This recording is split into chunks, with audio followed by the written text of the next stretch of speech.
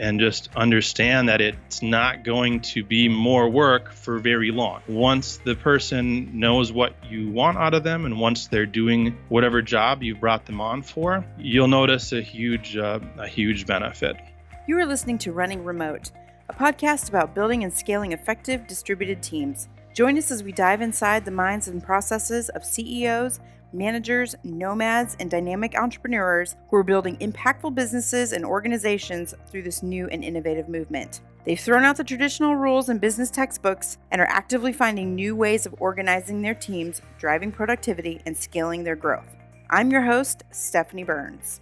Today's episode is brought to you by Running Remote, the world's largest remote work conference held in beautiful Bali, Indonesia. Check out the speaker lineup at runningremote.com and get 20% off your conference ticket for being a Running Remote podcast listener. Simply use coupon code IRUNREMOTELY and your 20% discount is automatically applied. Thanks for listening. Hello, everyone. Welcome to the Running Remote podcast. I'm your host, Stephanie Burns, and today I have with me Kyle Sulerud, the founder of AdLeg. How are you, Kyle? I am awesome. Thanks. Good. I'm glad that you were able to join me today. Before we get started, would you mind telling us a little bit about you, some background on Kyle? Yeah. So Kyle, I guess, was always an entrepreneur as a kid, but didn't really realize that till later in my adult life. So I took some detours, went to college for a while, worked for a corporation for a while. When I officially started my entrepreneur life, it was running a junk removal business. Really? So probably the least remote type of work you can do. I was literally in people's houses with my team hauling out trash. That led me to what I'm doing now, which is marketing, doing the junk removal. I realized that I was really in the marketing business. Hauling out trash out of people's houses didn't really require a special skill set, but running a successful business required that I had customers. So more than anything, I was just figuring out how to get customers. That led me into Google Adwords. And I took a very strong interest in that, which led me to what I'm doing now. I slowly just started helping other businesses with their Google AdWords. Eventually, they started paying me for it. And then eventually that replaced the junk removal business. And now I'm doing Google AdWords stuff full time. It's kind of evolved into a business that offers services and training and also some software. Very cool. So perfect lead into telling us what AdLeg does. Yeah, so AdLeg offers services to businesses, business owners, and essentially we manage your ad accounts. So if you want to advertise on Google or on YouTube, I help with that. I also offer training. So at this point, my fees are kind of high. A lot of businesses can't afford them, especially smaller businesses with a smaller budget. So my training could actually teach someone to run their own campaigns, to set up their own ads, run their own campaigns. And then I also have some software that fits into all of this, essentially helping streamline the process of setting up Google Ads campaigns, setting up YouTube Ads campaigns, and then managing those campaigns on an ongoing basis. Very cool. And how long have you been doing that? So 6 years now, I've been doing AdLeg. Very cool. And tell me, your remote team, where are they? So currently I have 7 team members. They're all in the Philippines. It hasn't always been like that. I've never actually worked locally or in-house with any team members, but I have worked with team members in other countries, including the United States. But at this point, I've found that I really like working with people from the Philippines. It's working for me now, so I'm not in any hurry to change that. You know, a lot of people on our podcast are building out their workforce over in the Philippines, and everyone has had the best things to say, that their experience is great, the output of work is wonderful, and just that it's just a nice way to work. Yeah. To be honest, everyone's, people are working while they're sleeping. They wake up to work being done, and that's been great. So how has moving your team over to the Philippine market, how has that been for you? How's the transition been? So actually, my first remote worker ever was from the Philippines. So I've always had that connection there, but it just really works well for me. So me personally, I'm pretty introverted. I don't like to spend a lot of time talking to people or babysitting people. Even when it comes to my client work, I don't really have meetings with clients. I do most of my work over email, stuff like that. So when working with my team, it's the same way. I don't want to be spending a lot of time interacting with people if it's not necessary. So it almost forces me to not be available. When I first started doing this, I was available a lot on Skype and people would ping me with questions. But at this point, I don't even use Skype for my team. All I use is email. And a shocking thing happens. If people can't get a hold of you to ask a question, they figure it out on their own. So that's been great. And I wake up in the morning and things are done. Most of my team works daytime Philippines. A couple of them work during the night. So there is some overlap. And that's by their choice. No one's on a set schedule from me. But yeah, it's just, it works out great for me because I'm in a position to just hire people that I know can do a job well and then trust them to do that and empower them to do that job and almost force myself to stay out of it, which ends up working better for me and for my team. I had a colleague of mine. He basically said the same thing. He's like, sometimes I get so inundated with little questions. He's like, that I've set a rule that if a client pings me with a question, because he has a software product, I won't respond for at least 1 hour, 60 minutes. He's like, and I find that within that time, they've figured it out. Yeah. Like they just don't want to look. And I always thought that was such an amazing observation. So sometimes I have to do that with my clients now too. And it works, it really does work. I believe in being your own resource. So that's cool. So if you are strictly on email, what other tools are your team members using in order to stay connected or work on projects together? I use a lot of Google tools. We use shared spreadsheets, shared documents, and just share stuff that way. Another thing that I do a lot is record. So I use a screen recorder called Camtasia that just allows me to share my screen and talk about things. And that's how I pass out most of my assignments. If it's too complex to try to write an email about it, I just show what I'm looking for. When I do that, I try not to be too detailed. I'd rather let people figure things out and find what works for them to do it. But yeah, just the basic stuff, nothing too complex, just things that allow for sharing and keeping people on the same page. So what do all of your remote workers do for you, all 7 of them? So there's a range for sure. I have one general assistant. I'm convinced now is a genius and she can figure out anything I give her to do.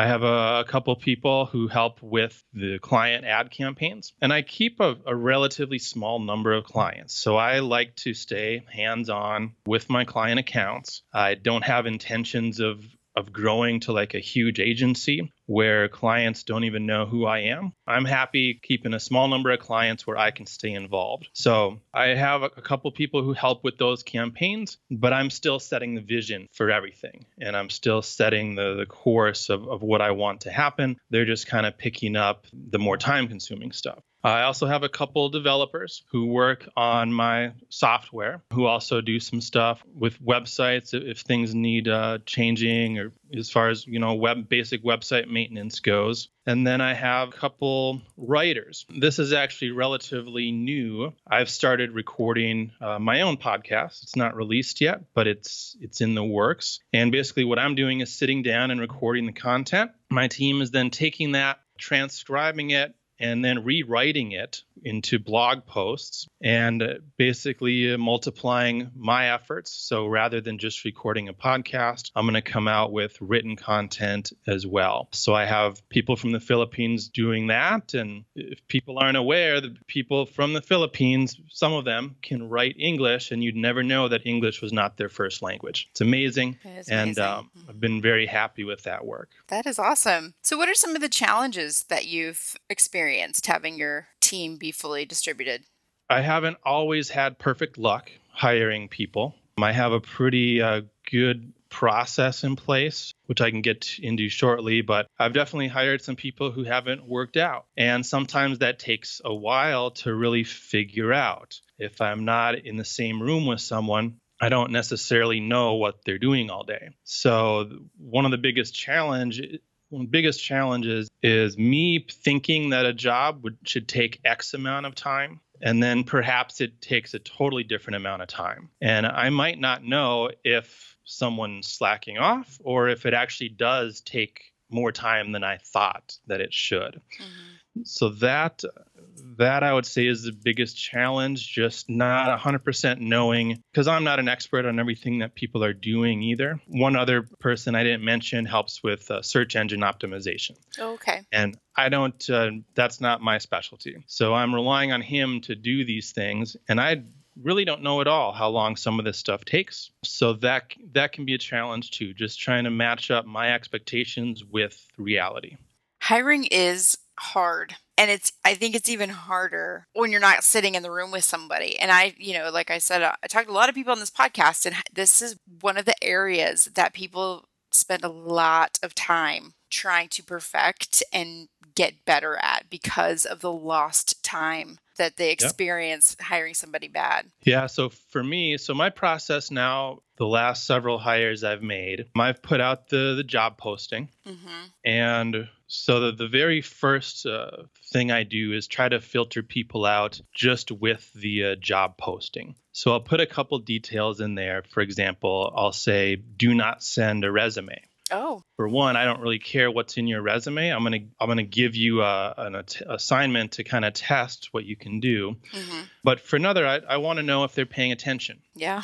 And a lot of people will reply to 100 ads with their resume, and they didn't really read any of them. That's the first thing I do is I say, do not send a resume, send these 3 or 4 points of information about yourself. So right off the bat, I can delete about half of the inquiries because they attached a resume.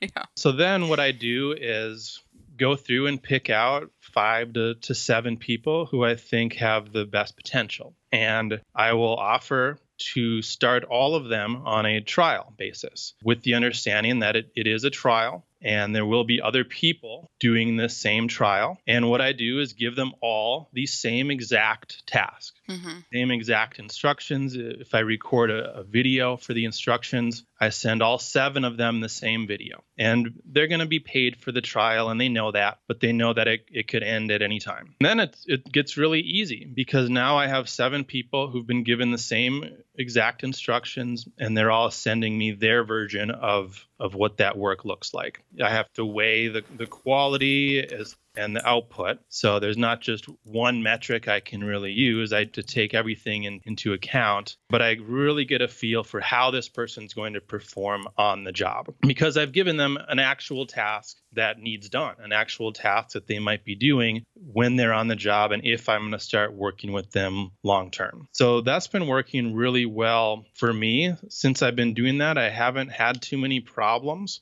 I haven't really had to let people go because I've just taken that time and hired slowly and picked the best person out of a bunch who have all done the same task. That's a good idea because you're still getting the work you need done and paying for it, but it's still getting done. Yeah, and of course it costs more because I'm paying for 7 people to do the same task, but in the long run, it definitely pays off. Right. How interesting. So what are some of the advantages that you've experienced having your team be remote? Just from day one, since the first time I hired a remote employee, it's just been a huge relief on my time.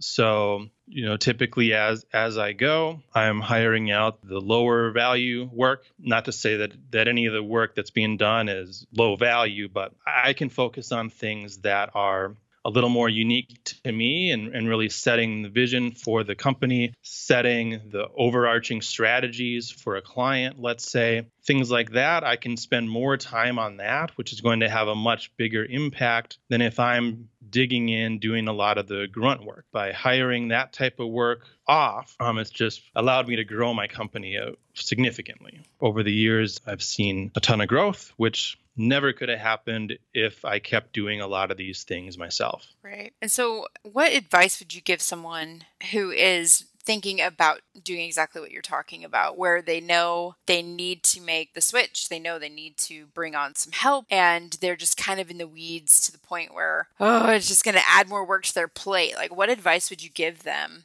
It is daunting, especially if you're going from having no remote workers to having one. It is more work up front because now you have to train someone to do something how you want it to be done. But I think you just need to go for it and just understand that it's not going to be more work for very long. Once the person knows what you want out of them and once they're doing whatever job you've brought them on for, you'll notice a huge benefit. I agree. I agree. It is a lot of work though. And, we talk a lot about communication and being very clear. Have you had any instances where you realized, oh man, I need to step up my communication skills, or has that never been an issue for you? Absolutely. I've had many instances like that, and I still do. So one thing I'd recommend related to that is always make a video of how you would like something done. This forces you to communicate it clearly. Also, if in the future someone else ever needs to do that thing, you do not have to retrain them. You don't have to have another call with someone new. You just send them the video that you made the first time. It could be that you actually have a call with somebody the first time you're training them to do something, and you just record that call in case you need to send that to somebody else. But videos have helped me so much be more clear on what I want out of somebody, and then also prevent me from ever having to set that again, from ever having to train someone again. It's already been done. And so what kind of repository do you use for all these videos? Just Google? So I wish I could tell you I had a really good system for that, but I don't. They're different places. They're in Google Drive. They're in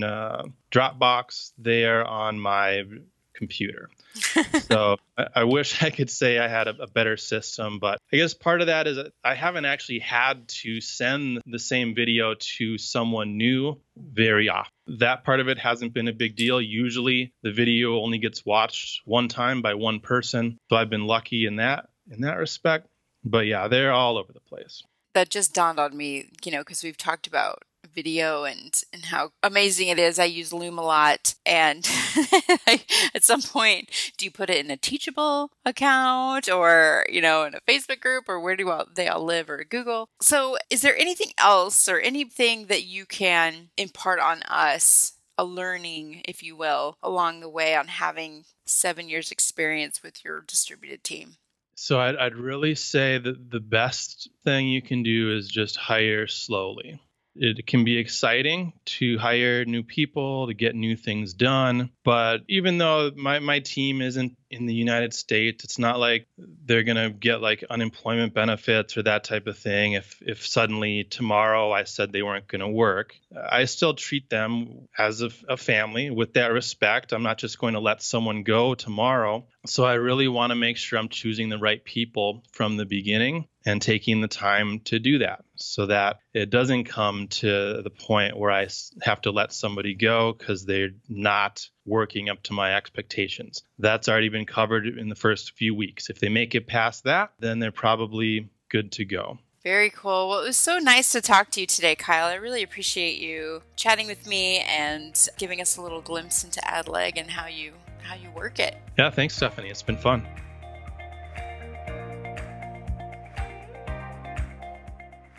That's it for this episode of Running Remote. Thanks for joining us as we dive into the minds and processes of CEOs, managers, nomads, and dynamic entrepreneurs who are building impactful businesses and organizations through this new and innovative movement. We're a very small team behind this podcast, so if you liked what you heard, please subscribe, rate, and review, and share this episode with a friend. And definitely check us out at runningremote.com. Until next time.